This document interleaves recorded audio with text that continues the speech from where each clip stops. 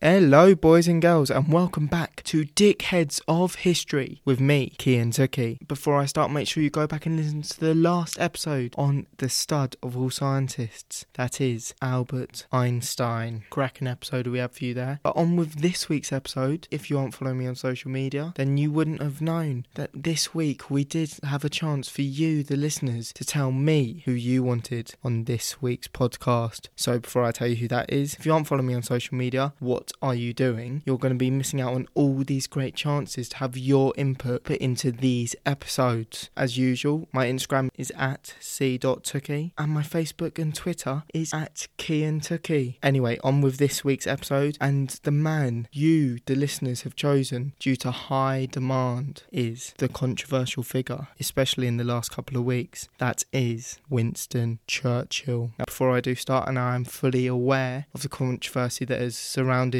this man for the last couple of weeks, I would just like to say that this man led our country through hell and saved the world from the impending evil that was Nazi Germany. He was one of the very few people in the world that had the ability to stir up such patriotic spirit that got Britain through this war. This country and this whole world would be a very different place. However, bearing all that in mind, this does not mean that we should not highlight what he was like as a person with his racial and ideological beliefs. Here we are simply showing a side that many people may not have been aware of, the British Bulldog. So here are the top 5 reasons why Winston Churchill could be seen as a dickhead of history. Starting out at number 1, we have his beliefs in racial hierarchy. Winston Churchill had strong beliefs that people should be judged upon the colour of their skin. He saw that white Protestants were at the top of the racial hierarchy, closely followed by white Catholics. Below them were Indians, and right at the bottom were black Africans. Moreover, he saw and thought that the massacre of the indigenous people was right and just. If you want to find out more about the genocide of the indigenous people, make sure you go ahead and listen to episode 2, where we go into more detail on that. As I was saying, he saw the genocide of the indigenous people as right and just, purely because it was justified, since they were not as a superior race as the white men who were inflicting this terror upon them. He also saw people who were not of the white race as less than human, and did believe that the Aryan stock is bound to triumph. Who does that sound like? Furthermore, in 1955 he wanted to change his campaign slogan to Keep England White, where he was campaigning and convinced that foreigners from other countries who were of different ethnicities should not be allowed into the country of England in order to keep them pure and in order to keep the majority of England white. On to number 2, we have his treatment of those who were opposed to being part of the British Empire. Churchill saw anyone who was opposed to British rule as an enemy. As a result of this, he highly opposed the independence of both African countries and in India. We can see that he believed the takeover of Kenya was just, since he saw that the white man would be able to use Kenya's fertile highlands as a great place for white settlers to place themselves. Therefore, as he states, the black Moors should be rid of the land. Unsurprisingly, this did not please the natives in the slightest, and as a result of this, when the natives began to rebel against British rule, they were faced and pinned back by gunpoint, and 150,000 rebels were forced into detention camps, which would later be nicknamed the British Gulag. And before you say it, no, this has nothing to do with Warzone. The idea of these detention camps was in order to crush local spirit and the need for the locals to rise up and rebel against British rule. This was done by prisoners being involved in vigorous torture, such as whipping, electrocution, being burned, as well as being mutilated, one of which prisoners was named Hussein Obama. Now, if you're thinking,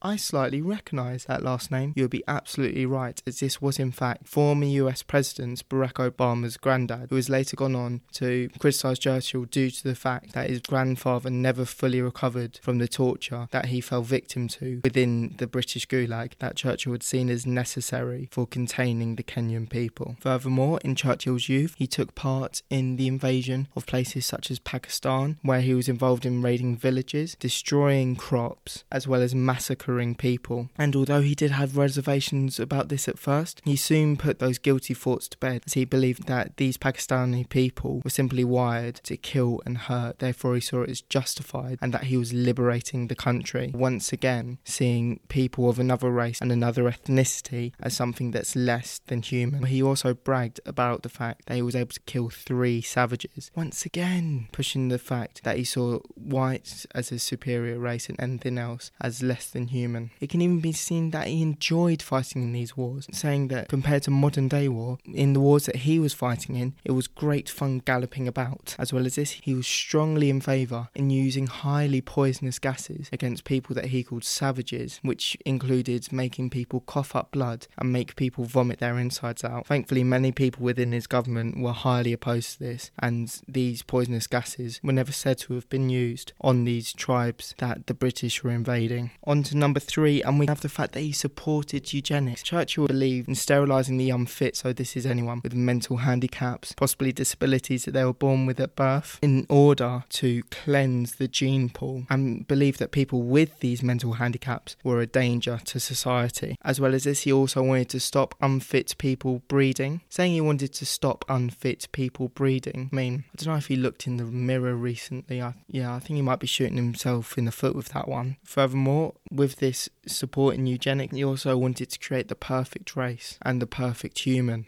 I mean, once again, sound like anyone? On to number 4, and we have Churchill's feud with India, and in particular, Gandhi. It can be seen that saying Churchill did not like India was a slight understatement. I mean, going on record for saying, I hate the Indians. They are a beastly people with a beastly religion. I mean, kind of shows you to the extent that he wasn't too fond of them. This was mainly due to the fact that he saw that Indian independence as a means to the end of the British Empire, and saw that if they gained independence, then the British Empire would soon fall, which he wasn't wrong about, to be fair. One person who is highly credited for wanting Indian independence was obviously Gandhi, who started a peaceful protest, however was soon captured by the British for seeing it as going against the British Empire. He soon went on hunger strike. This caused mayhem in Britain as they did not want to be held responsible for killing the great Mahatma Gandhi. However, Winston Churchill was slightly less concerned. He saw that if Mahatma Gandhi died in prison, no matter if it was in a British prison, he saw that Mahatma Gandhi dying meant the empire had one less enemy to worry about. Furthermore, Winston Churchill went on record for saying that Gandhi ought to be lain bound hand and foot at the gate of Delhi and then trampled by an enormous elephant. I mean, once again, I think we can see that maybe Gandhi's biggest fan was not Winston Churchill. However, Winston Churchill's wish for Gandhi to stay in British imprisonment was denied and was soon let free. On the subject of Gandhi, through a bit of my research, I've seen maybe the Indian peacemaker was not all that he is seen to be, so we could possibly see next week's episode on the so-called great Indian protester of peace. On to number 5, and we have the Bengal famine. With this event we can see that over 3 million people were killed as a result of a famine in India, Bengal in 1943. The people of Bengal were deprived of many resources as well as suffering from bad harvests. To make matters worse, it's also gone on record that the British destroyed small boats and crops in order to stop the Japanese using Bengal as a way into India. This therefore meant the people of Bengal were very limited in how they were able to get food. As a result of resources being at an all-time low for these people, food began to become more and more scarce. However, despite this, food and resources were still taken by the British from India in order to help the war effort, even though the Indian government pleaded to Churchill and the government in order to supply them with even an inkling of resources, because in actual fact it wasn't actually a high volume of resources that was needed in India in order to feed these millions of people, and Britain could have stretched to it despite being in this wartime situation. However, the British government refused and allowed people to die not only of starvation but diseases such as malaria and cholera. Furthermore, there was a chance for resources from Australia to be given to the people of India in order to help stop this famine. However, Churchill refused this and said that they were more needed to be used as storage for certain countries in Europe. This is food for storage, therefore meaning that it wasn't even going to be ate, it was there just in case they ran out of food. This compares to the people who actually needed it and were dying of starvation and disease. Churchill went on further to say that it was the people of India's fault for breeding like rabbits that they had got themselves into this predicament. Churchill saw no need to be helping the people of India who claimed they wanted independence from the British Empire, therefore should not be allowed help by the British Empire themselves. This despite the fact that many historians have gone on record for saying that the support that Britain received from India in the war effort was pivotal in winning the war. It's at this point you need to ask yourself, was the 2.5 million Indian troops that fought for Britain in World War, as well as the resources taken from India, a worthy sacrifice for the 3+ million who died as a result of these resources being taken away from them? And there we have it. That is the end of the episode. As I said at the start of the episode, I'm not looking to undermine the man that was Winston Churchill, and I'm not asking for any statues of the man be taken down. I'm simply showing you, the listeners, some of the facts that will make you think twice about the man that is Winston Churchill. And it is up for you, the audience, to decide whether you believe he is a dickhead of history. Once again, thank you for listening, and I will see you all next week.